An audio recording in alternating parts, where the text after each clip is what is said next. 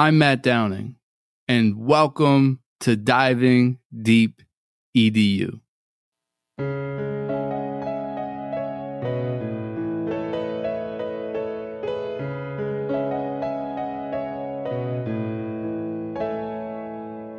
Curious conversations with all types of peeps. Encouraging innovation, we are diving deep. Certainly education is what we like to speak. Fervent with dedication, now it is time to teach. Yeah.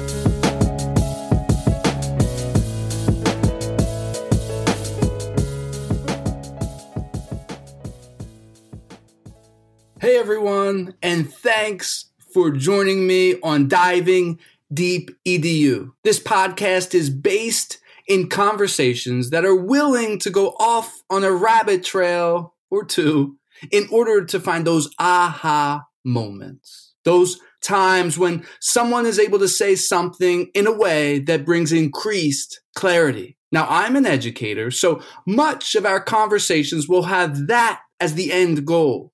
How can the things that we are talking about help us to dive deeper into educational practices? Thanks for tuning in. Our guest today is Dr. Chris Unger. Chris has been working in both K-12 and higher ed systems for more than 35 years and continues to do what he can to transform how we think about and do teaching, learning, and school. Much of Chris's current endeavors can be found on his website, youcanchangeeducation.org, and a Revolution in Education podcast series. All the links and Dr. Unger's email will be in the show notes, so check them out. Chris, thank you so much for joining me on this podcast. You've always got something going on, so let's get this conversation rolling by telling us a little bit about what you got going on these days. Yeah, well, first, I'm glad to call you Dr. Downing. You know, I knew you when you were, I feel like I knew you when you were a little baby and you weren't referred to as Dr. Downing. There was no doctor in front of your name. It was, you know, just Matt. You were just Matt. Now you're Dr. Downing, so that's fun. And also, I appreciate you making me feel good knowing that I've worked in education for over 35 years now. Thank you very much for that reminder. So, what do you want? Let me tell you who I am, what I do? No, yeah. Give us you always have something going on, right? Like every time I talk to you, you're like, yeah, I got this going on. I got that going on. So I want to know like what you have going on that's going to get me interested, going to get our listeners, oh, wow, Dr. Unger's up to that. You know? Yeah. Okay. So as you know, I think you know, I'm really into wayfinding. Mm-hmm. Wayfinding is kind of like, without going into a lot of details, it's kind of the the art of how people find their way to life. Okay. I think it's a really interesting question, right? Like, how do people end up where they are? What decisions did they make along the way? What serendipitous relationships or connections or events took you on a different journey, right? It's sort of like you probably could look back in your life and say, oh yeah, that one meeting, like my entire life changed because of that one meeting, you know, or, you know, this event or this, you know, and, you know, so, you know, there's a couple of ways to think about this. Either you let life happen to you, or you actually sort of, you know, design your life. And so I'm really interested in like how people have, you know, made decisions on the trajectory of their life and how that has resulted in various outcomes. So I'm actually going to start a podcast asking people about that very thing.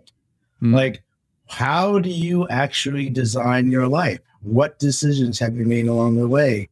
And, you know, what are some things that you think about when you make those decisions? And based on the sort of what values, perspectives, insights about yourself. I just think it's really interesting, you know, it's related to this podcast, right? Yeah. Like people are on this podcast like, well, I don't know. Do I want to get a doctorate? I don't want to get a doctorate. Should I get an EDD? Should I get a PhD? Mm-hmm. I mean, what school should I go to? Why would I go to that school? These are all things you're asking right now. So it's actually part of the wayfinding process. It's like, you know, it's a big choice. Like, okay, I think I'm going to get my doctorate. Okay, fine. That's cool.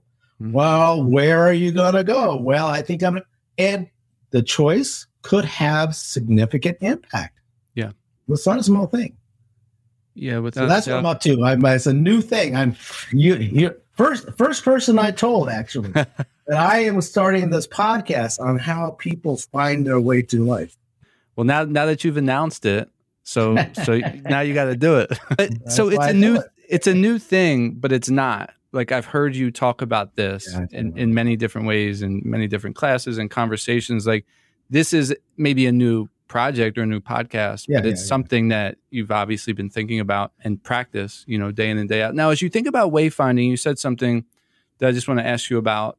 So we have these big events, and I've been thinking about this recently. We have these big events that sort of are markers in our life that we can look back and we're like, yeah, that was an event. But then we have all of these small little things that happen, and sometimes maybe they might have a bigger, or I don't know, a big impact if you combine them. Like, how do you view the interaction of these big events versus the small events as we're trying to find our way?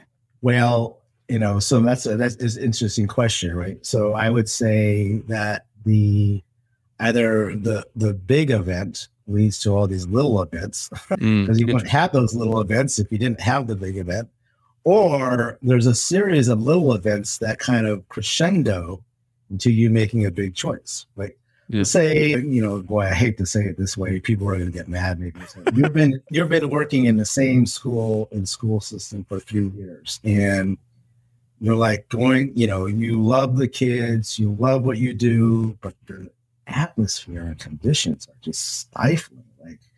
And you're kind of going through the emotions and you're following the curriculum, and there's a bunch of different things that are just sort of static or even, toxic. And I hate to say that, but, so you've been going through that. And so there's a series of like meetings and interactions and, confrontations or, over 3 years. And then finally, those little things, all of a sudden you're like, you know what? I'm out of here. I do not want to be here anymore. I'm suffering. I'm not doing what I want to do. And I'm going to actively look for a new job or I could change direction. So I guess that's one way that the little events can crescendo into a big decision that you make that leads to a different sort of pathway or trajectory in your life. But then again, so let's say you decide, I'm going to put the word out to all my friends. I'm looking for a new job. And a friend of yours, I'll make it fun.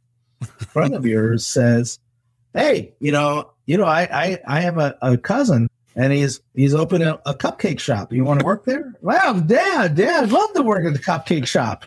I don't want to do education right now. I mean, I love education. I love kids. I love youth. And then you start to think about it and you talk with me because, I'm a big ideator. That's doesn't matter. But I'm like, okay, so you talk with me, another event, we'll call it medium size or small size, whatever event. And you say, hey, Dr. Unger, I don't know whether, I should actually just quit my job as a teacher and help start this cupcake shop because I really love kids and I really want I said, well, hey, why don't you create a summer program and bring a bunch of kids in the cupcake shop and have them help you start the business? Or get the high school students to help you, but get out of the normal trajectory, things that happen in, the system, and get out of the system. And you can still work with kids, and then maybe you make an after school program and you have it in the back of the cupcake shop. So there's other ways to do this. And I don't know if your listeners, I think, Matt, you may remember this, but there's a really great TED Talk called Once Upon a School with Dave Eggers, the writer. Yeah, I love that. You should watch that because all he did is he wanted to create a little tutoring center for kids in the back of his store, and then, 3 years later, they've got 50 of these around the world and they're serving 15,000 kids. So small move, big outcomes. Yeah. Or not such a small move. I mean, going from being a third grade teacher the local elementary school to helping start a cupcake shop down the street is kind of a big move. Yeah. I love the way that you broke that down and interconnected the two, and one built upon the other, and they're interrelated. And I really like the examples that you gave as well. So as someone's trying to find their way, as they're trying to go forward, right? Because that's a big thing. for ADD or just in life, right? I'm trying to find my way. What have you seen as you've been thinking about this and applying it and contemplating? Like, what have you seen as instrumental factors in helping people make their way? Well, I mean, I'll give this, and I don't know if this is the right time to do it, but I'll do it anyway. So I'm going to tell this story. So I have a number of advisors, and of course I'm going to be biased. And I really do believe in our program at Northeastern. It's really, really good for a variety of reasons. And I guess one of the reasons I'll kind of highlight there, so I'll be answering your question through this story. Yeah. So I have an advisor. She works at a college, and she's really she works at a college, and she's able to work with young women in this college, and she teaches this class on sort of social emotional well-being and health and spirituality and some, the youth that she works with. I mean, it's a big influence on them. These are, freshmen, sophomores, juniors, seniors in college, and they're trying to figure out what is this social emotional well-being stuff, and how do I take care of myself, and why should I care, and all this stuff. But she engages them very proactively, and it's powerful. But as we were talking literally this morning, she was telling me, like, I don't know if I really want to be at the college anymore. I want to work with kids this age, but young adults, people in their mid-20s, early 30s, late 30s. They're trying to figure this out. How do I take care of myself? How do I concern myself with my own well-being? How do I stay healthy? It's kind of a big deal now, right? It's kind of come to a crescendo and something. Well, not crescendo, but it's been heightened in the last couple of years with COVID and all that kind of stuff.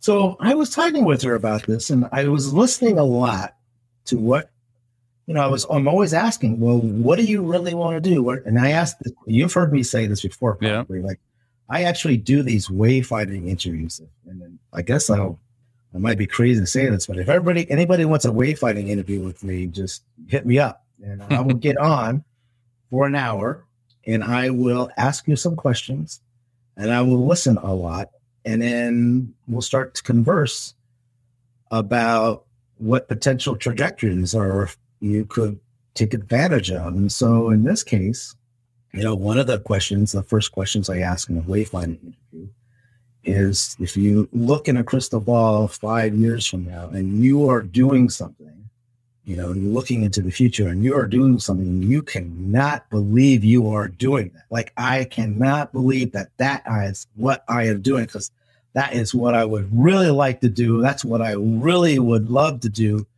I'm living my best life, and I'm doing the work I really want to do, and I'm making the difference in the world I really want to make.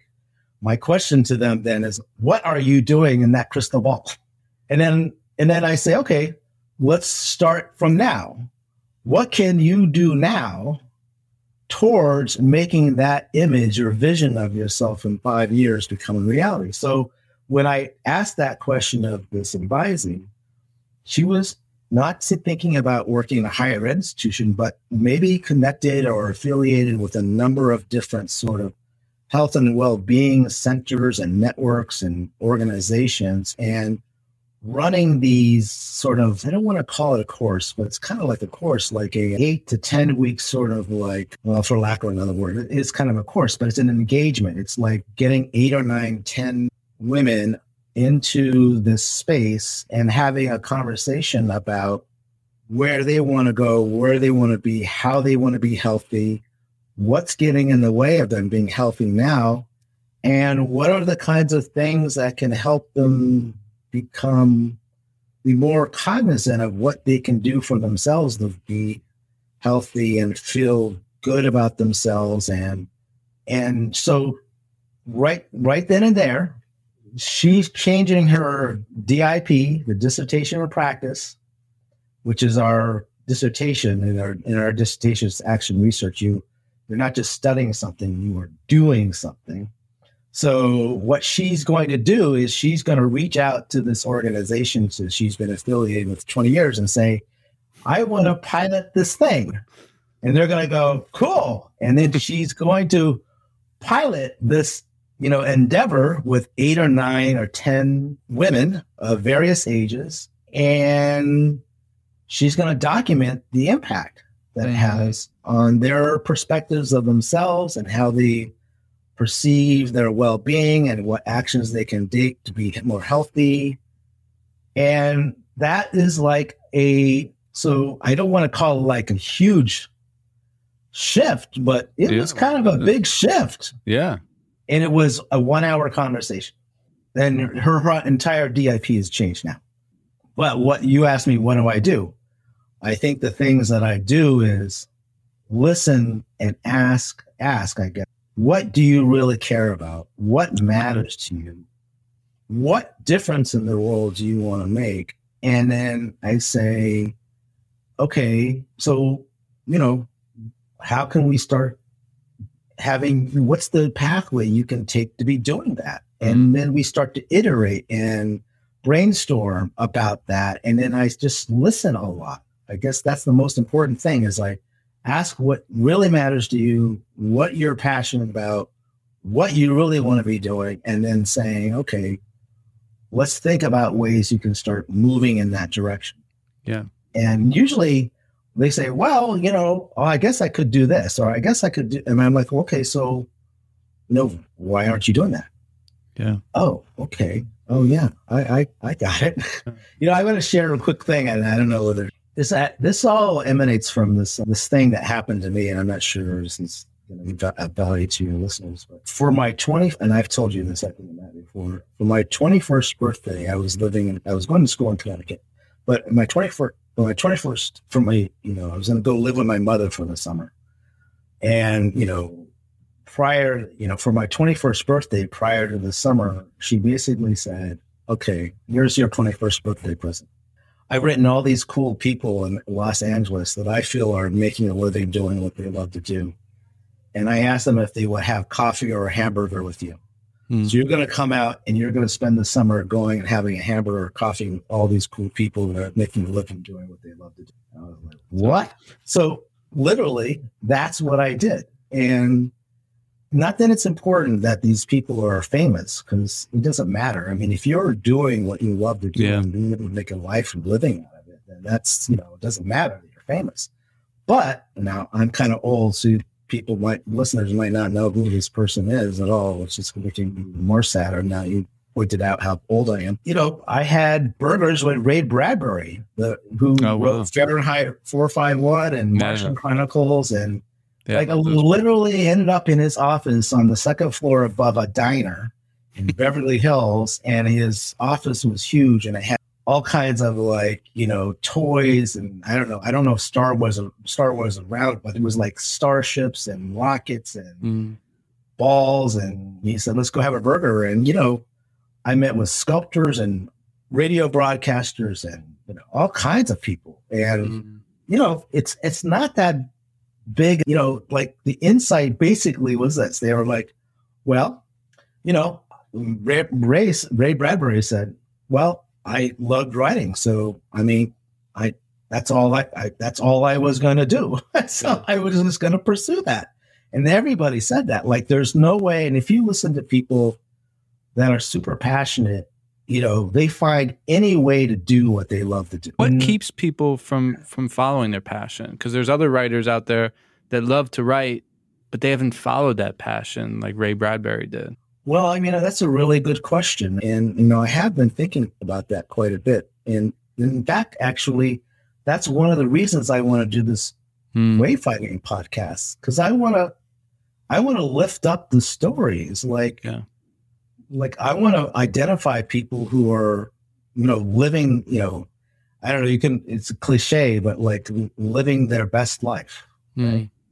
As a good friend of mine, Cass Grace, she coined that with me. She's like, well, what does it mean to live your best life? And, and I say, how are you living the life you really want to live? And I think that, I don't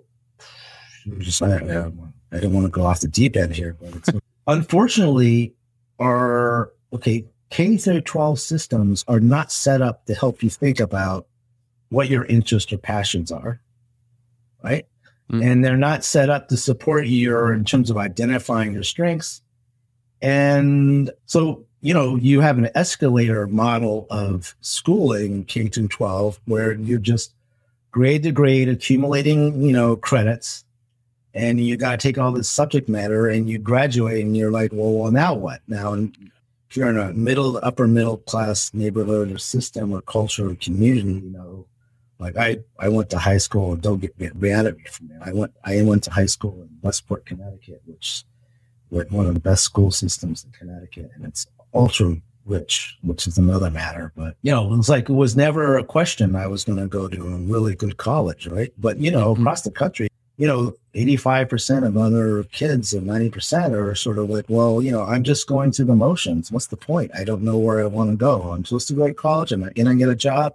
But nobody's asking you, what do you like doing? Oh, I like X or I like Z. And let's have you do more of that and explore that. So I think and then I actually don't know whether, I could be very wrong here. So you can fault me for this. But, I guess part of what I wanted to say and sharing my 21st birthday story was that experience, just meeting all those people, had a huge impact on me. Yeah. Like it made me think, okay, all right, well, what do I want to do in life? And how do I make sure that I'm pursuing it, right? So my mother kind of set me up that way. She's also at a young age said, you are wonderful, which is a nice thing for kids to hear, which they shouldn't hear anyway, right? Don't you tell all your kids, you have 3 beautiful kiddos there, and I've seen them a couple times, and and you tell them that you're wonderful and beautiful, and I want you to live your best life, right? Are all families saying that? Do all kids get that message? So I don't think so. And so you go through the motions, you graduate from high school, maybe you go to college and you continue to go through the motions, or you don't go to college and you just, you need a job. So you pick up a job and, all of a sudden you're working, place X, and you just kind of fall into a habit of working a place. There's a sense of, the point is, like I talk about schools, and the most important thing about schools is that you really should be giving youth a sense of agency, which means I can design my life and I can pursue the things I want to pursue. And I should be paying attention to what makes me feel good and what I'm happy doing and where I feel masterful or competent doing and possibility, agency and possibility. That is the most important thing we can give you. And so we don't do that in schools. Yeah. And I don't know if that happens in most families.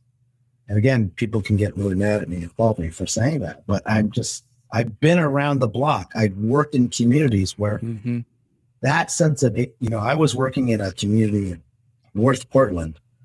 I've worked everywhere. People laugh like, oh, he's worked everywhere. Well, that can't be true. And then they mention places. Yeah, I've been there. I worked. So North Portland, right? 5 miles north of Portland, Oregon. And I was working in high school, and I'm like, oh my God, I could see the city. It was on a hill. High school's on a hill. I could see it. And I'm like, shoot, man. And how often do you take advantage of Portland and going into Portland and seeing Portland? And they always say like, oh, these kids never go to Portland. I'm like, what are you talking about? It's a bus ride down the street. He says, no. And then I said, you don't understand, Chris. We don't talk about where they can go, what they can do, and what their possibilities, agency are in this community. And I was like, well, why not? He says, if one of these kids went up and told their mom or dad that they were going to go somewhere and pursue the life they want to live, they're going to go move to California, and they're going to they would literally, they told us, you can't fault me for that. And they literally said that they would probably slap them and say, how can you think better of yourself than me? You're probably going to stay here and be like me. I mean, that's just such a bad way to say it. But I'm just telling you, like, eventually, this is why I work in schools, because they're designed, they're factories designed to, have kids go to the escalator version of the factory and accumulate grades and credits and then have a high school degree. I mean, that's, and then of course, I'll overlay that with the last 15 years with No Child Left Behind and the legislatures and legislation around, supposedly ensuring that all schools are quality schools by being measuring ELA and math tests, math scores, like everything is zeroed in. Like, okay, the most important thing we can do right now for these kids is to raise their ELA and math proficiency. I'm like, what are you talking about? I don't know. It's bad. And I'm a K-12 guy. It's not everybody that's decided to go to EDD, by the way, or is K-12. I mean, we are in our program, I would say 35%, 40% maybe are K-12, 30% are higher ed, 30%. And then there's like 15, 20% are in nonprofits, the military, healthcare. So I don't want to just talk about the EDD in terms of it's about K through 12. I know I have an advisee who works in a large healthcare system, and her work is how to mobilize various stakeholders in the healthcare system to innovate. Yeah. I mean, that's also really interesting. Like, how do you support innovation in the healthcare system? Yeah. Yeah. I love the way that you're talking about agency. Like, I think about agency a lot, but I don't oftentimes pair it with possibility. Like, okay, agency and then the idea of possibility. And I think we shut that down because it makes this factory model difficult to manage, right? If you have outliers and a kid that's achieving this and wants to do this, it's hard to manage that within a huge factory setting. So no, let's get rid of the possibility. Let's get rid of the agency. And what we want is whatever, this percentage or follow this textbook or do this and do that. So I think that's really interesting that you pair them. And I think it helps reshape the conversation because agency, sometimes I think it's hard for people to get their heads around, but this idea of possibility is a little bit easier to sort of envision. Now, earlier when you're talking about wayfinding, so it's important to dream, right? You mentioned that, right? You're dreaming. What do you want to be? Where do you see yourself in 5 years? And how do you deal with a dream that isn't connected to reality? So what I mean by that is there's someone, take a kid, right? And they say, what do you want to be when you get older? A basketball player, right? But that kid doesn't have the height and doesn't have the athleticism. He's not going to be an NBA. So, people that are older, maybe don't want to be a basketball player, but they might envision something that is maybe not connected to reality. How do you navigate that? Well, first, I don't want to be the one that says, well, that's impossible. Muggsy Bogues, that guy could play, man. Well, so I don't know what you're, so no, but really, literally, okay. You want to? Yeah. Well, yeah, I do want to keep it open. Yeah, because now, okay, so you say I love playing basketball, so I say, okay, well, let's go for it. Why would it? Let's look at. I don't know if you've seen this or not. People have different versions of this, and of course, we've got the Oscar issue going on here. But it was interesting. Okay, here we go. Here, I'll give an example of this. So, King Richard, the movie King Richard. So it was interesting. I thought, okay, so my grandson lives with me. So people don't know me another way. So I got a lot of stuff going on here in the house. I've got 4 generations. My oldest daughter, my grandson live with me. 3 dogs and the cat. We used to have a lizard, but I think the lizard's dead now. So anyway, I think it's dead. Anyway, and we got this house. There's a lot of stuff going on, and my grandson lives with me, and I really think about how I'm shaping his growth and his development and what impact I'm making on him. So we hang out quite a bit, and I'm like, I wanted to watch this movie because it's about these 2 young women, in Compton, California, right? Black women, tennis, who have achieved incredible, their stature is unbelievable, right? And so I wanted to watch this movie, but when you watch a movie, people are like, oh, it's a movie. It would never happen in real life, or it's all make-believe. Mm-hmm. I didn't want him to get lost in the story. Like, oh, that's kind of a cool movie. It has a neat theme, Yeah. That. I'm like, okay, well, before I watch the movie, I found on YouTube match with Serena and Vanessa playing each other, or Venus and Serena playing. Because I wanted to see that it wasn't just like make-believe, but this is a reality. Mm-hmm. Like, here are these two women, and they are kicking butt on the court. And this is what it looks like, and this is what they've achieved. Now let's watch them. And this is what it took. And this is what, obviously it's about the father and all that kind of stuff. But the point was, what's interesting, right? Because I knew this was going to happen, right? So what's the next thing after he sees the tennis match and then he watches the movie? Guess what he tells me? He wants to play. That's right. He wants to play. So what do you think he and I did last week? We went to the tennis store and we got a bunch of rackets, and not just for him, but my daughters, who are, now 25, 26, 24, 26, and 31, right? I got rackets for the entire family. So, in this summer, we're probably going to be hitting the ball all around. Mm. Now, is he going to pick it up? Is he going to be cruel and cool? I have no idea.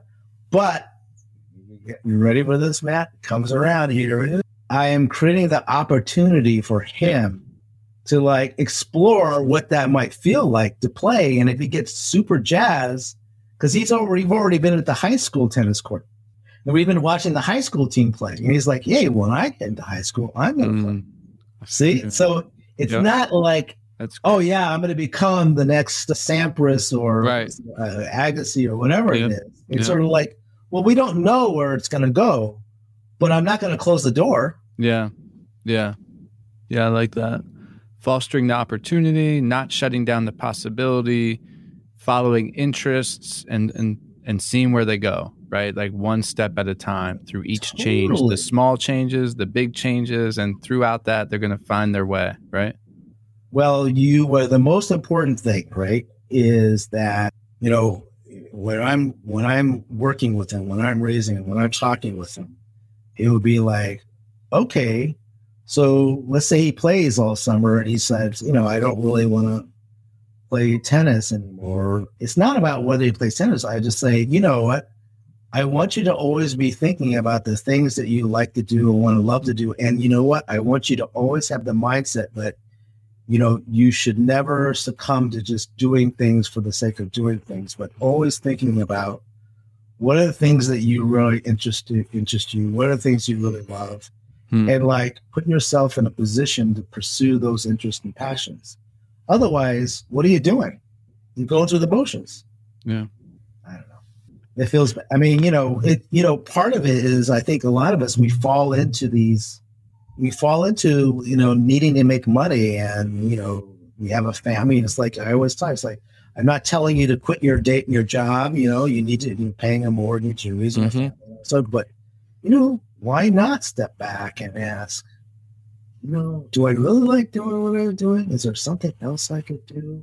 Yeah. How would I even envision and think about even pursuing that or potentially pursuing that? And, maybe find some ways that you can play with that idea. Yeah, I love it. I've experienced, talking to you and going through that process, and you've really helped for myself gain clarity and gain sort of inspiration and seeing it clearly. And I think I'm in need of another session. It's like I have a lot of decisions coming up. But yeah, so I just I've appreciated that, and you live that out, which I think is so important because it's authentic and it comes from inside, like a deeper passion. That's what you want to do, and that's what you're good at too. So I appreciate that, and thank you for sharing all of those stories as well. So we're really far into this conversation. We haven't talked about the EDD. So Dr. Unger, you have an EDD. Tell us a little bit where you got it, what made you decide to get it. Well, so it's gonna be interesting because you're gonna see all these things and really all the things we've been talking about wrapped in my story. Right? Yeah. So I graduated, from Wesleyan University, and I, after spent the summer in Crested Butte, Colorado, which was beautiful. And that's another story where my girlfriend and I opened an outdoor barbecue stand. But that's another story. And then I went out there on my motorcycle. I made it in 3 days, by the way. I was proud of that, from Connecticut. In Crested Butte, opened up an outdoor barbecue stand and moved to Northampton, Massachusetts. And my girlfriend was there. We kind of broke up, but I got another girlfriend at Northampton. So anyway, so I was okay. You know what? I wanted to write. I wanted to be a writer. I loved writing. And, I got this pizza delivery job that was from 5 to like 2 in the morning, which allowed me to write during the day. So this is, I wanted to write. I was writing poetry. I was writing short stories. I was sending them around.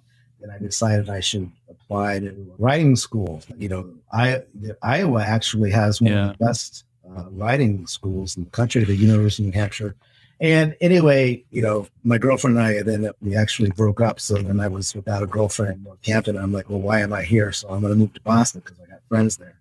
So moved to Boston, and I'm joined the forces with this household of renegade individuals my age, basically 2 blocks north of Harvard on Mass Ave. And, I was actually working like as a word processor at Boston University School of Medicine, which is kind of weird, but I can continue to think about what I really want to do. So here I am making a living doing that, but I really want to be a writer. So I do the GREs. I get my professors to like submit, references to later submit the references to. This is going to be totally outlandish, but you might cut this out, but we'll see. I got all my stuff in, and I'm waiting to hear about, writing school. And this is like in April. This is a true story. I don't think it would happen today. I just think this is like one of those turns and twists in the road. My friend that I was living with is like, hey, you're always talking about education, and how it stinks and why don't you go talk to some people at the Harvard Graduate School of Education and, see what they're up to. And I was like, wow. So literally walk like a block down the street, right? Like literally. And I go into this, this office, the first floor of Longfellow Hall on Appian Way. Anybody's been there. And I meet this young woman. She was about 35, 34. And we got talking education, and she told me how she had just come to the grad school of education a year before, I guess escaped this abusive relationship in Kentucky or something. She'd never been outside of her town before. Oh, wow. On a whim, she decided to apply to the Harvard Graduate School of Education. She moved to Cambridge, and she'd been there for a year. And her vibrancy and zest and energy and passion for exuberance around being there and learning and doing what she was doing just blew me away. And you know what she said? She was like, I said, well, oh my God, that sounds incredible, man. She said, you should apply. And I was like, yeah, but it's applications are due January 15th, right? So she says, oh, apply anyway. And I was like, what are you talking about? Like, says, oh, yeah, like, who knows? Just, send in your letter. And I was like, oh, it's like, really? I mean, but she was so, this is what I mean by the twist in the road. Like that meeting, that one meeting has changed the entire, it's almost like the Robert Frost thing. It was like, there's a fork in the road, right? Mm-hmm. She said, you should apply. I literally went down to the pub in the basement, I borrowed a pen. I had no paper.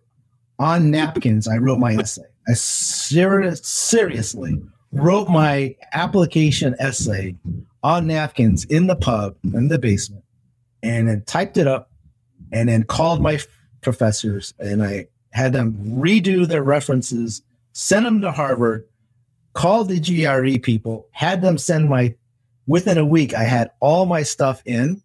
A week later, I got a letter and I was in. What? And you were late. I know. I was like, so that's what I mean. It was crazy. So anyway, so I enrolled. I got in. I was enrolled in September. So we're in this courtyard area where they have these fancy, drinks and all that kind of stuff. And, I'm meeting people from all across the country, and for that matter, around the world. And this is a master's program at Harvard. And they're like, yeah, I'm from, Denver, and I'm from Japan, and I'm from LA, and I'm like, and they're like, where are you from? I'm like, oh, I live up the block, So anyway, try to move this along a little more. I had an incredible, I loved it. I got a job. Again, another example of this.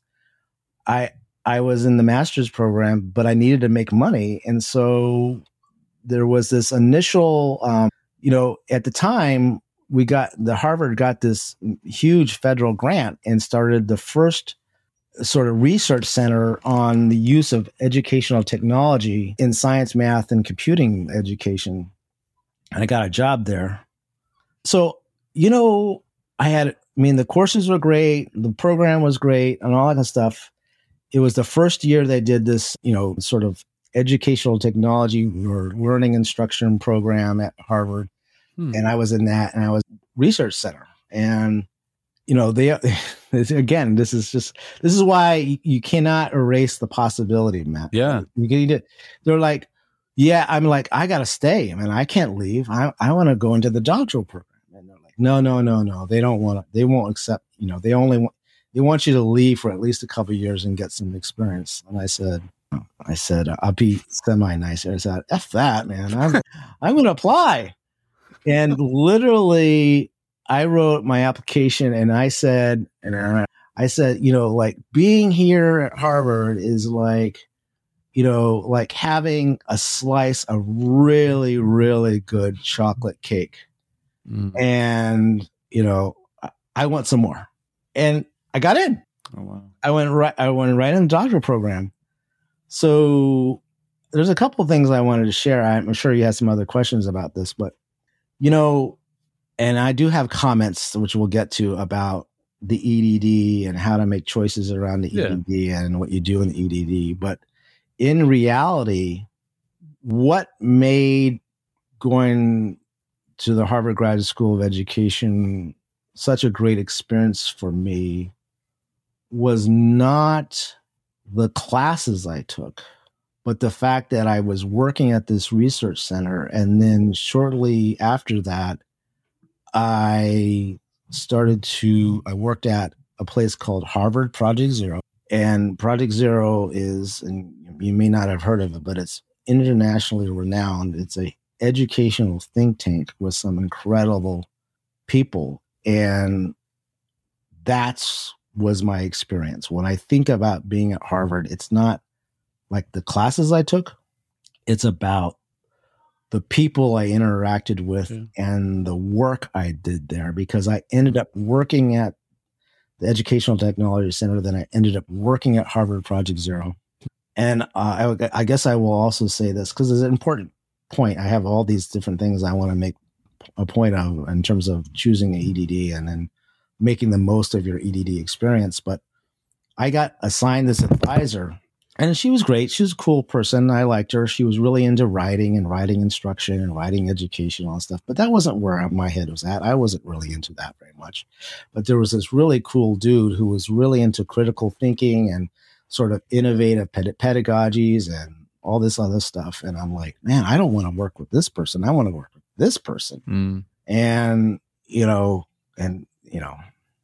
I've told this story several times, but it's worth saying again. So his name is David Perkins, and you can look him up. He's written a number of books, fabulous, incredible. He was a mentor, became my mentor. He's been a mentor beyond being at Harvard. And we get together every now and then, still to this day, 30 years or 35 years later. And I went into his office and I said, look, I really would like you to be my advisor. I don't really want to work with this other person.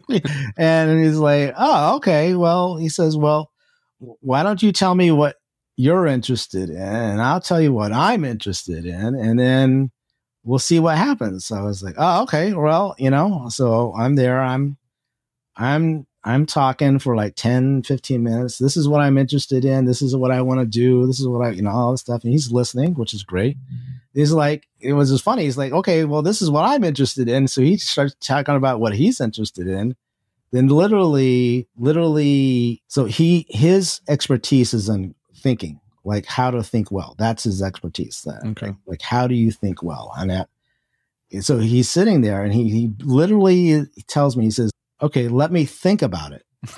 What he did is close his eyes and for 4 minutes was like moving his head around, actually thinking about it.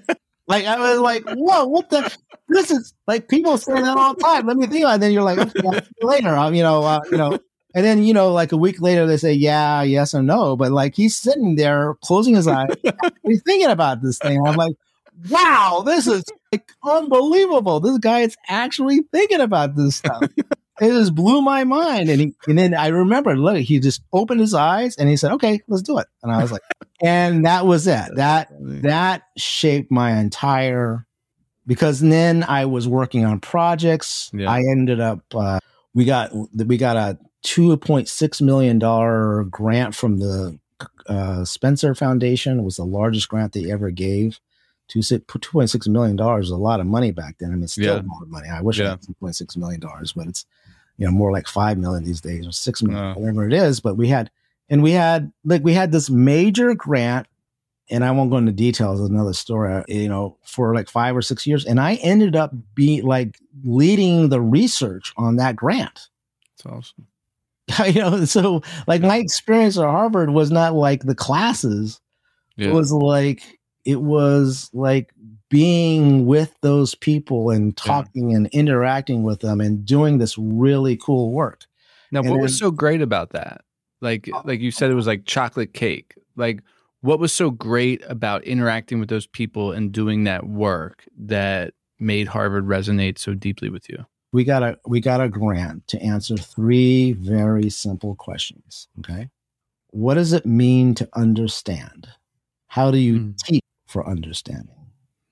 And how do you assess understanding? Yeah.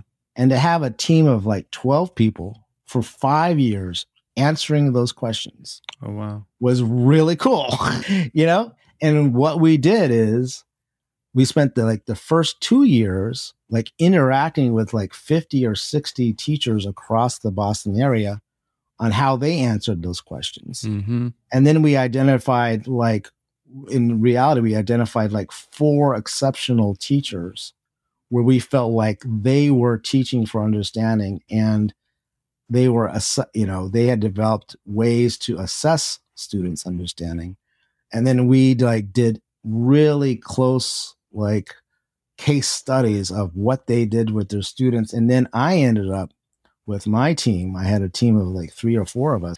And we would sit down with like 6 or 7 different students in each of those classrooms and interview them twice for an hour, not just audio, but video. So we would ask them about the class and what they were learning and what they were understanding and all that kind of stuff. And we basically created a framework for how to assess whether a student understands anything.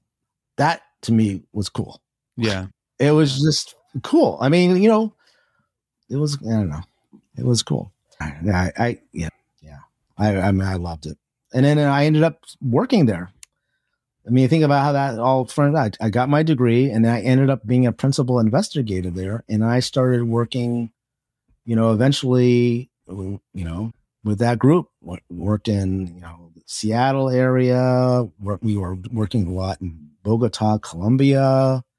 It's just, So just think about that. Going back to the initial commentary I had, my friend says, go talk to somebody at the Harvard Graduate School of Education. I meet this woman and I decide to apply.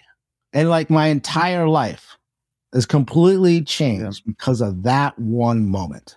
Yeah. Yeah. It's really powerful. Now, if I remember correctly, you got hooded when your one daughter was super young. Yeah. I think I saw a picture of you with her in hand. It was a precious picture. Yeah. What was that like, finishing up your doctorate, with a young child? It's hard enough finishing up, but how did you navigate that? Well, so you remember I was working pretty much full time, close to it, and doing my thesis. Exactly. when, I had the kid, I had my oldest daughter who's still living with me right now. And well, basically I decided that, when she was born, I was going to spend as much time as I could, other than having to work. I was going to spend as much time as I could with her that I could. And so that meant that I actually was writing my thesis either between 9 and 2 at night or 1 to 6 o'clock in the morning. Because when I came home, I was like, all right, I'm going to play with my kid. Yeah. And then she goes to sleep at 9. I'm like, okay, time to work on the thesis, 9 to 1. Or, okay, I'm going to go to sleep from 9 to 2, and then I'm going to wake up at 2, and I'm going to write it from 2 to 6 in the morning. And then I'm going to go to work, and then I'm going to come back, and I'm going to play with her again. Oh, wow. You were able to be that disciplined. Well, it also, there were other times, like in the summer, we were staying at a beach house, and it was like, they're all at the beach. And I'm like, man, I was like, I had to stay back at the house and write the thesis. It was a lot of work. There's no doubt about it. Yeah. It's not easy. This, and I'm not sure other people have talked about this on the podcast, but juggling family, work, and doing, being in the program and doing your thesis in particular, because, you're pretty much not entirely on your own, but it's pretty much independent work. And, it's all on you. So you've got to be like, you got to create all the systems to ensure that you persist.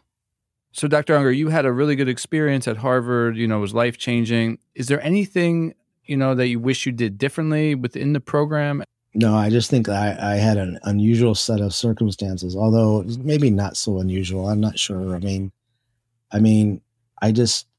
It was really, really lucky or advantageous that I needed a job, and I ended up working at the research center at Harvard, which then the Educational Technology Center. And then that led to me working at Harvard Project Zero. Yeah. And so I was it just, because I needed the job and I took those positions, I was working with all the people that were at Harvard. So I didn't have this bifurcation, I work at this school district, or I'm a principal at this school. My thing was Harvard. I was at Harvard. I was studying at Harvard. I was working at Harvard. I was, being mentored by people at Harvard. I was just super lucky about that. And I don't know, I don't know if there's nothing. There's nothing I would have changed. I was just super lucky. Yeah. So thinking about EDD students, right, and potential EDD students, they're thinking about getting into a program. They're sort of reflecting. Okay, what should I do? Maybe they're going to walk to the admissions office and hope to talk to someone in there. Maybe not Harvard, maybe a different school. Yeah. What would you recommend that people look for when they're trying to look into an EDD program? So I'm very biased on a bunch of these things, so I'll just put that out. But I'll just say it the way I see it, and you can take it or leave it. In Northeastern, we had the typical 5-chapter thesis. You would do your courses, and then you would get an advisor, and then you would do a study on something. And we're not the only ones, but we decided to move into this action research model, where it's not like, well, we're going to study something. No, you're going to do something. Yeah. You're going to do something somewhere. And so you also get an advisor from the get-go. So you're just not lost, taking classes and not connected to somebody that can sort of mentor you or guide you along the way. I think that in the best of all worlds, and I'm not saying that I'm the only one that does this, or we're the only program that does this, but I think that for me, when I have an advisee from early on, it is that question: where do you want to be in 5 years, and how are we going to design your DIP? Because you're working on your thesis, your action research. How are we designing your action research, your DIP, so that it facilitates you getting to that vision 5 years from now? So you're not just going through the motions and studying something to get the EDD at the end of your name. Yeah. Rather, I'm asking you, what difference in the world do you want to make? And how do we use the program, the classes, the program, and your action research, your focus, and the actions you're going to take in a community that's going to facilitate you making the difference in the world you want to make and getting to that point in the crystal ball 5 years from now. And so I guess having said that, I would be looking around at programs, and I would be talking with, trying to reach out to, I'm always available for people. I mean, I've got lots of calls. People, hey, I want to know about the program. If somebody's sort of talk to you about it, I'm like, I'm happy to talk to you about it. This is what it is. This is how we do it. This is how I think it would benefit you. But you should be reaching out to faculty and other programs, and even better, talk with students or alum from those programs and saying, what was your experience? What did you gain from it? Has it accelerated you to be where you want to be? Has it accelerated you to being able to do what you really want to do? That is the most important thing. Not like, can I check off the box and put the EDD at the end of my name, but how has it given you agency and possibility to do what you want to do in the next 5 to 10 years? Yeah. That is the question. So how do students know if a program is going to help them accomplish that? Well, I would actually talk with students or the alum of the program and ask them, did it do that? Right? I mean, if people are interested in the EDD program, because you're part of the podcast, call Matt Downing and say, well, what was your experience? What did you get out of it? Did you see it as beneficial, or talk with, any other, the Philly crew? I call you the Philly crew since, Mike Dunn, Janine Dunn, Julie Cook, and, there's a bunch of others. And in fact, what I've done, people actually reached out to me, and then I've actually said, hey, I know an alum. Would you like to talk to this? And I put them in touch with the alum. I mean, it's one thing to talk with faculty, another thing to talk with actual other students or alum of the program. What did you get out of it? I mean, so that's one thing, right? Yeah. The other thing that's really, really important, and this is not a small thing, right? I'm trying not to just say that, again, we're not the only ones, but, people, we have 1,300 doctoral students right now in our program. And I think it's because, obviously one of the major reasons is because it's online. And, people poo-poo online. I actually think online, again, you can take it what you want. You can talk with the students about this. But listen, if you're working full-time and you've got kids at home and you may be taking care of your parents, do you have time to drive in somewhere even one weekend a month? There used to be other programs it's only 1 weekend a month. It's well, that's a weekend a month. I don't have time to drive 5 hours to this place or an hour and do this stuff. And the flexibility of the online is you can work on it Sunday mornings, or at work at lunch. I had some students were doing it during their lunch hour at work, which I can't imagine how they did. Basically told their family, Saturday mornings from 7 to 12, I'm going to be hunkered down at the Starbucks. Don't bother me. Don't call me. I'm doing my work. I remember another really great one of my advisees, she would actually they had a habit of having an early dinner and then they would do homework as a family. But think about that. Her 2 daughters and her are doing homework at the table. Yeah. I am going to school too. Yeah, that's cool. I always told my family, look, don't bother me every night from 4 to 4:15. And that's how I got all my work done. 4 to 4:15. I don't know how you. Okay. All right. Dr. Unger, break down a little bit. You've been mentioning the DIP versus the traditional dissertation. I don't know if everyone totally understands. We don't got to get in too much detail, but break it down a little bit. The big differences between this DIP you're mentioning versus this 5-chapter dissertation? What's the big deal? What's the big difference? Okay, well, there's a huge difference, right? So I had this amazing advisee, and she took a series of experiential learning. I teach, one of the courses I teach is on experiential learning. That's a whole other matter. We won't get into that today. And at her technical college, they pride themselves on doing a lot of experiential learning. There's like 10,000 students, and they have internships and research opportunities. And, so they're very vocational based as a technical college. And so they do all these various things, job placements, the experiential learning kind of stuff. But the more she took the classes and she talked with me, she was like, I don't think we're really doing it very well.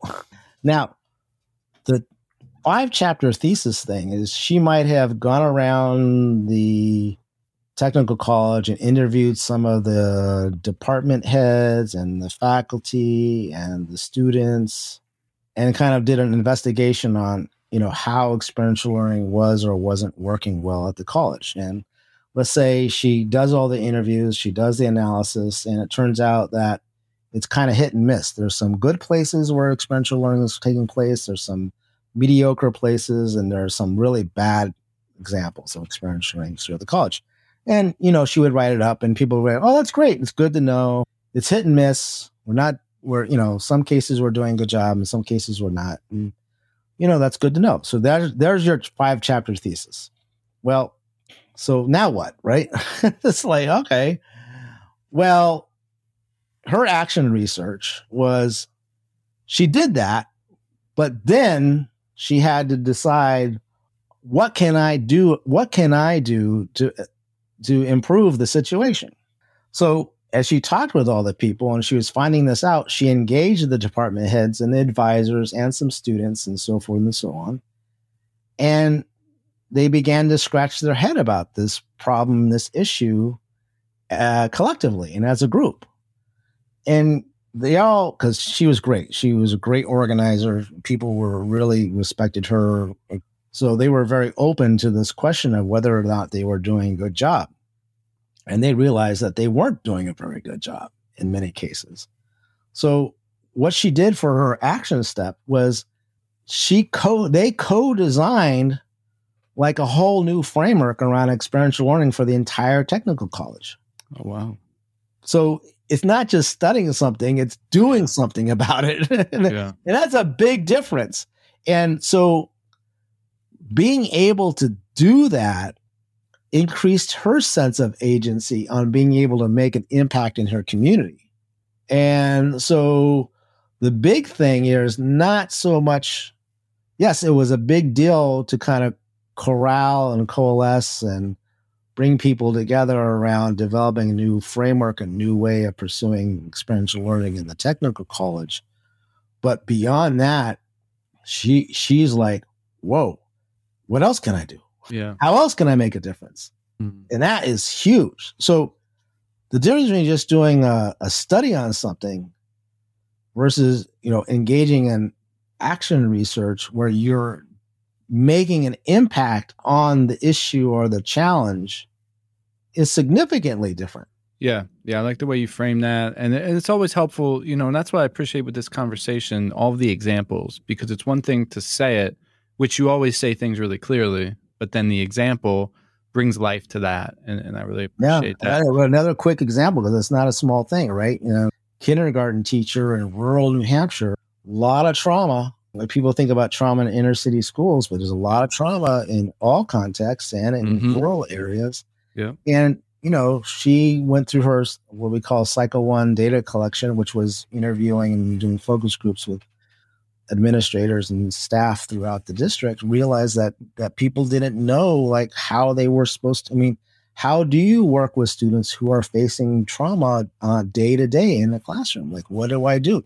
We're not going to just send them off to the guidance counselor. What can a teacher do with kids who are, exposed to trauma almost on a daily basis? And they were like, we don't know. And she's like, okay, well, I've been investigating this. And in fact, I suggested the year before to like reach out to experts across the country on what they could do. And basically she created, for her action steps, she created a series of workshops for all the teachers in their district on what they could do as teachers in classrooms to assist and support youth who are facing daily trauma.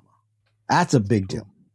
Yeah, that's a big deal. It's bringing about a change in a local context, and it beyond just the research and the writing. That's really powerful. Yeah. As you work with people and they're thinking about, okay, I'm going to get an EDD or I'm going to pursue this, what do you think they overvalue in a program? So they're thinking about all of their things and they're sort of ranking them in a way that's more important than what it really is. In what ways do you see that happening? Things are really, really important is it, are you able to focus on the thing that you care about? If you're not, hey, there's a student in Seattle that, I asked this student in Seattle to come and talk with the new students in the program in Seattle. And she said something really, really great. She said, "This is a narcissistic program."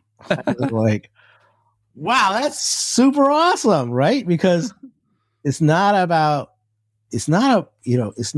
me, the faculty member, or you appeasing me or getting a good grade for me. This program is about you, what you're trying to get out of it. So if the program is not about you fitting into their agenda, but they're assisting and supporting you on your agenda, that is really important. Like, what are you, like, if you are interested in how to support, create more learning communities that are focused on social emotional learning, or if you're focused on, wanting to like redesign high schools so they're more experiential or whatever it is the program going to assist and support you on pursuing that interest? That's the most important thing. Is the program going to assist and support you with the ways you can make a difference in the world? Like, we talk about being a change agent. Yeah. We talk about how you engage stakeholders in a process of making a difference in the world. And you are through the action research, you go through those activities and you gain those skills through the research. So, are you coming out of the program with a sense, again, agency and possibility? Have you been able to explore your own sense of agency and your own sense of possibility? And has the program, the teachers you're working with, the classes you're taking, what kind of dissertation format it is it really affording you with the skills and competency to go out in the world and do what you want to do? That is the central question. That's the most important thing. So things like what doesn't matter. Well, I guess the second thing actually I will say is like, okay, you have to be realistic. I mean, what can you afford? What can you not afford? Do I have to go to class 2 times a week? Well, I've got a 3 and 4-year-old at home. I don't think so. Don't do that program because it's going to mess your life up. I mean, I don't know how else to put it, right? I mean, it's true. I think that the other thing I think is really important is, like, is the program supporting your social connectedness to faculty and fellow students? Because do you feel like, and I do this in a lot of my classes, right? And we do this in various ways in the program. Like, are there touch points and touchstones? Are there ways to like interact with faculty, talk with faculty, interact with fellow classmates? And so the social part of it to me is actually, my Harvard experience, the social aspect, I was working with everybody, so it was heightened.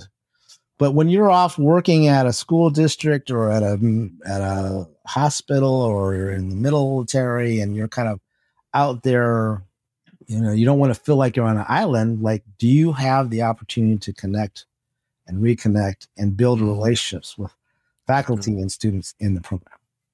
Yeah.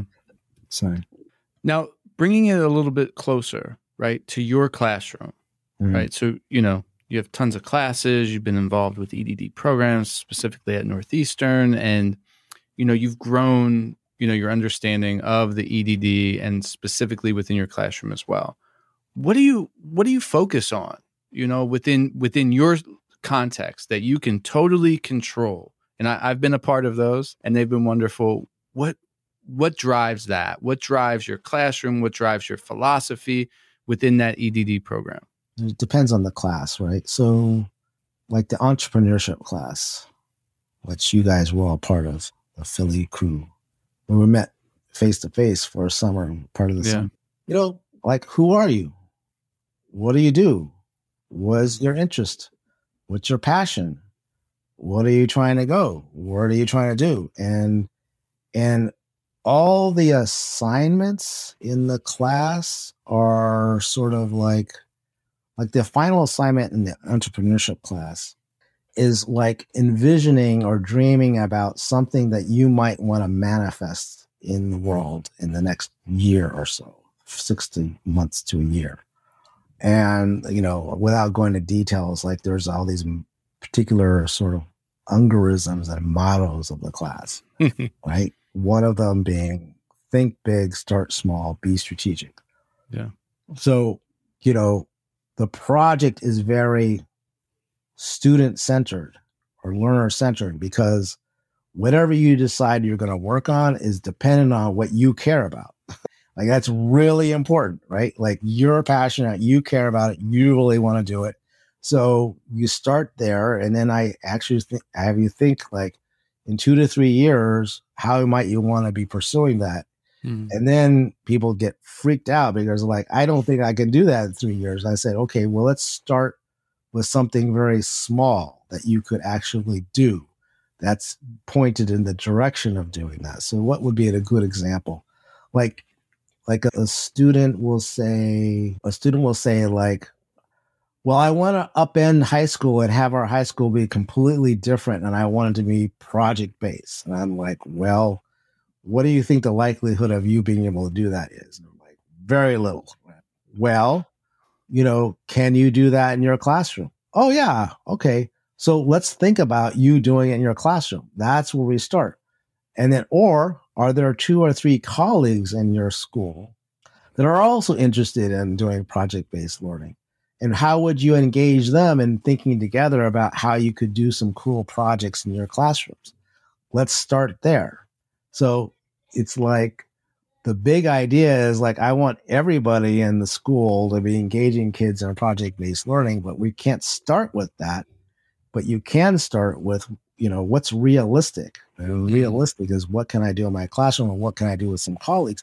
And of course, if you do it with 3 colleagues and people see the evidence of impact, then maybe 3 other colleagues in the next year are going to want to do it with you. And then it's going to be 6 colleagues. And then maybe the next year it's 12 colleagues. But that's the think big, start small kind of notion. But back to your original question, it's like it all revolves around what you want to do, what you're interested in, what you're passionate about. So as much as I talked overall, is the entire program going to assist and support you to pursue what you are passionate or interested in? Like I do that in every single classroom as well. Yeah. Like I focus in on like, what is the thing that you're really interested in or passionate about it? And then I design the class around that interest or passion. Yeah. And it circles back to what we were talking about at the beginning, right? Wayfinding, helping people find their way. And you bring that into the classroom with the interests, with their passions, with, trying to live out what they want to see in the next couple years. So I appreciate the way that you model that in your classroom and you're able to live that out within all of your classes in the program. Okay, so that's really helpful. Students thinking about what program to get into, the different characteristics, the different features, and what should be important as they make that important decision. So now a student is in a program, right? They've entered an EDD program. They're in it. They're along their way. And you've spoken to this student throughout our conversation in and out, but I want to sort of speak to them directly now. So they're in it. They're about, a couple classes in. what should that student do so they can get a really good experience throughout the EDD program? Well, first of all, I would like investigate, like, well, who are the faculty? And if, two of them, three of them stand out and are like, wow, that's a cool, I think that, or you're in a class and you really like the faculty member. Yeah. Like, reach out and create a connection with them, create a relationship with them. I mentioned, how I had this initial advisor at Harvard, and then I was like, I'm not feeling it. Right. So I'm like, God, this guy, David Perkins, man, I dig where he's coming from. Well, I reached out. I'm like, hey, can we talk? I'd like to consider you being my advisor. Sometimes that's not always feasible, but that he became my advisor. That made all the difference in the world. But there were other faculty also that I connected with. And I'm always telling students in our own EDD program, like, I'm always happy to talk with you. And even if I'm not your advisor, if you want to just talk shop and really talk about this and that, right, let's talk, So, yeah. But, having those connections and relationships. So that's one. Find out the faculty that you think you would like to engage with. You might not even share the same interest area, but if you're in a class and you really like the person, like, build a relationship with them. It's all about relationships. I know you go there. It's all about relationships. Yeah. So same with the fellow students. Like, don't live in a silo and go down this pathway and just be like in your own little bubble, right? Like, reach out and reach out and commiserate with them about all the work and what's happening and all that kind of stuff. But like, build relationships from the get-go with people with shared interests or aspirations or whatever it is. And like, create your little group, create your little network group, create your little cohort, like, oh, we're in this together. I mean, I find in our program, like, so many times, like, we have this incredible instructor, Wendy Crocker. She's an early childhood educator expert. And like, I had like 5 or 6 students in one of my experiential learning classes that were all early childhood educators. And they were going through the program together with Wendy's mentorship. That's cool. I mean, that is just like, so, connect with fellow students and connect with faculty. So you don't, you're not going through it, like going through the motions disconnected. That's just not a good thing to do. And I think that the last thing that I would say is there's 2 things. Again, I mentioned having ungarisms. I guess, I say I have an ungarism that I use with my students, and I say it's not about being perfect. It's about learning. And if you concern yourself with being perfect and getting the A or appeasing the instructor or doing what the instructor or you think the instructor wants, or like worrying about whether you're writing exactly the same way you're doing, then you've lost your way. This is about your learning. This is about what you can get from the program. Think about it's being narcissistic. Like, okay, I'm reading this article not so that I can write the perfect discussion board post, but I'm reading this article to see what I can get out of it and what can help me think about things. Yeah. That's very different. So it's about you. It's about your learning. It's not about being perfect. It's not about getting straight A's. It's not about giving the instructor what you think that he or she wants. This is about making the most of it for you. Now, what would you say to a student? And this was kind of like me, to be honest. They're going through the program, they're enjoying it, but they're a little hesitant to reach out. Like we connected, but it took a while, because I was sort of hesitant to reach out, to ask that question, to connect on a deeper level. They're sort of thinking, I was thinking, well, they're busy, right? They got a lot going on. What would you say to that student? What would you say to the former me? Well, I would say exactly what I said to this student that I referred to that did her her action research in this rural community in New Hampshire. She was in my entrepreneurship class, and she was like, her focus is on like trying to figure out what she could do to assist and support her fellow colleagues and educators in her district and community to really serve the kids who were facing trauma on a daily basis.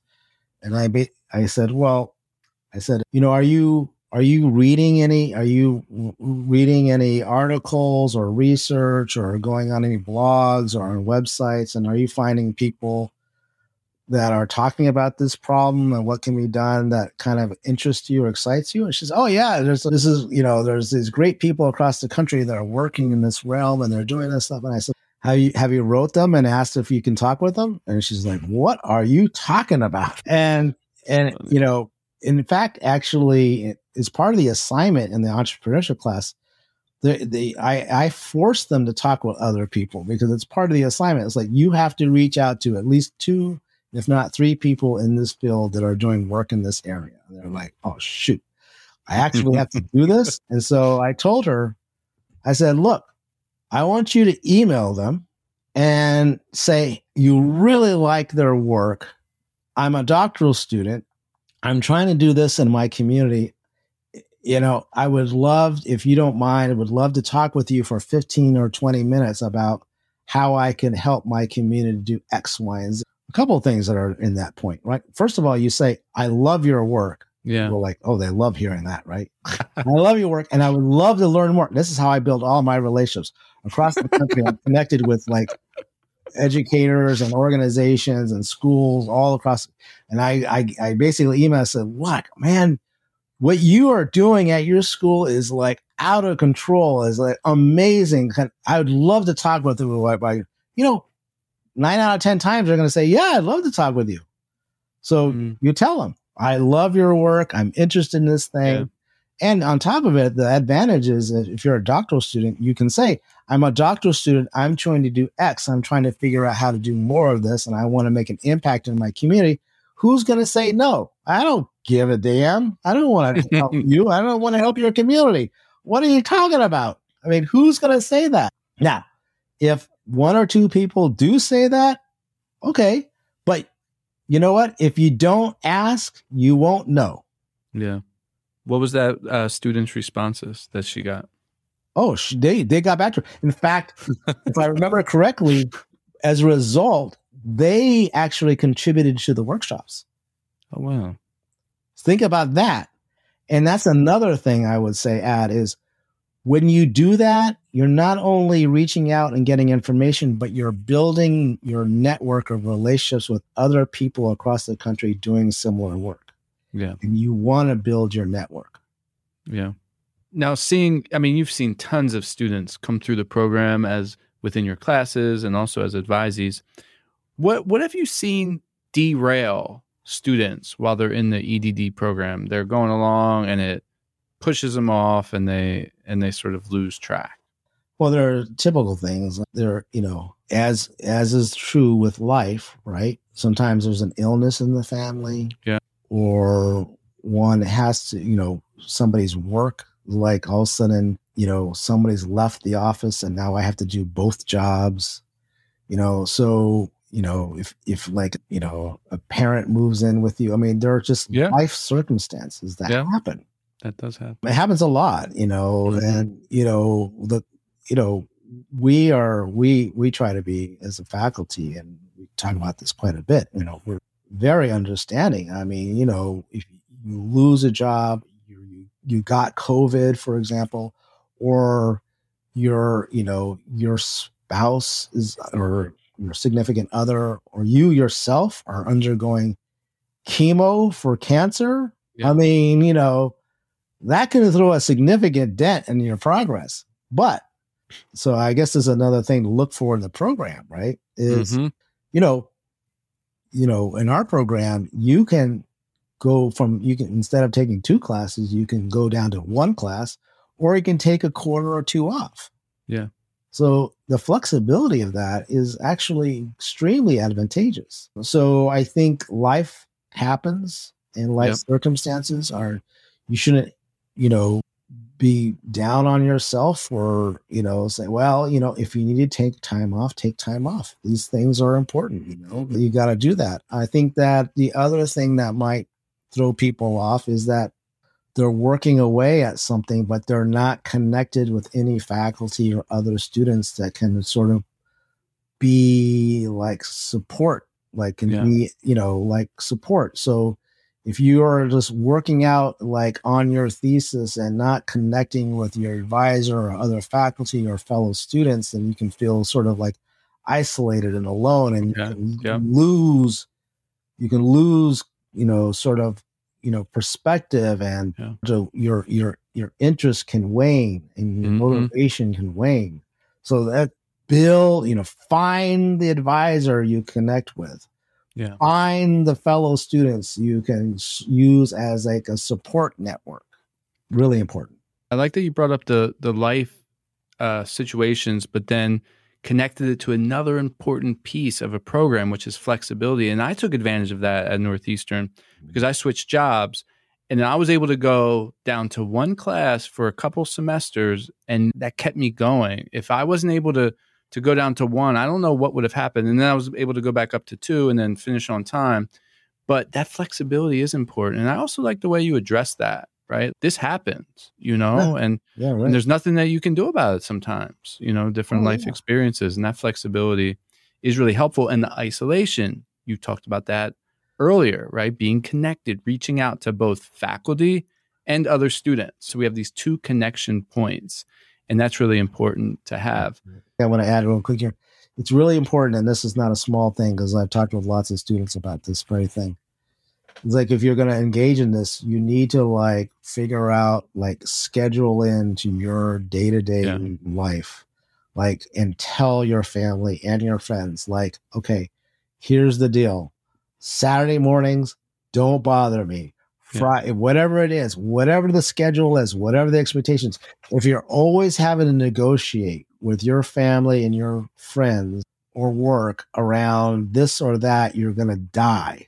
Schedule it, create the expectations. This is important. This is what I'm doing. I want you to honor that. I want you to be supportive of me. Setting that up from the get-go is really important. Yeah. Dr. Unger, I want to sort of ask the last question coming full circle. Yep. Right? We talked about finding the way, and we spent a lot of time sort of getting into that and talking about that. But now I want to end with the last question, sort of helping the EDD student find their way forward, because this student has their doctoral diploma in hand, right? They've just been hooded. And now they're thinking, what am I going to do now? Right? Where's my way forward? I've found my way through this program. This has been really helpful. I was able to connect my research to action and my passions and interests. But now what? So help us as we sort of finish this conversation. How should this student, this newly minted doctor, move forward? Well, you're not waiting until you get hooded to ask that question. Yeah. I mean, I'm asking that question from... I also teach one of the first, courses, the foundation course, the very first quarter. And I'm saying, okay, how is this work going to propel you to do what you want to do in the next 4 to 5 years? Mm-hmm. So you're not waiting till you're hooded. Yeah. You're not waiting till the program's done. I'm actually having you think about that from the get-go. And so what steps you're taking through the program and what action research you're going to undertake that's going to lead you to do what you want to do moving forward. You don't wait. You're not standing on the stage after being hooded and then going, oh no, now what?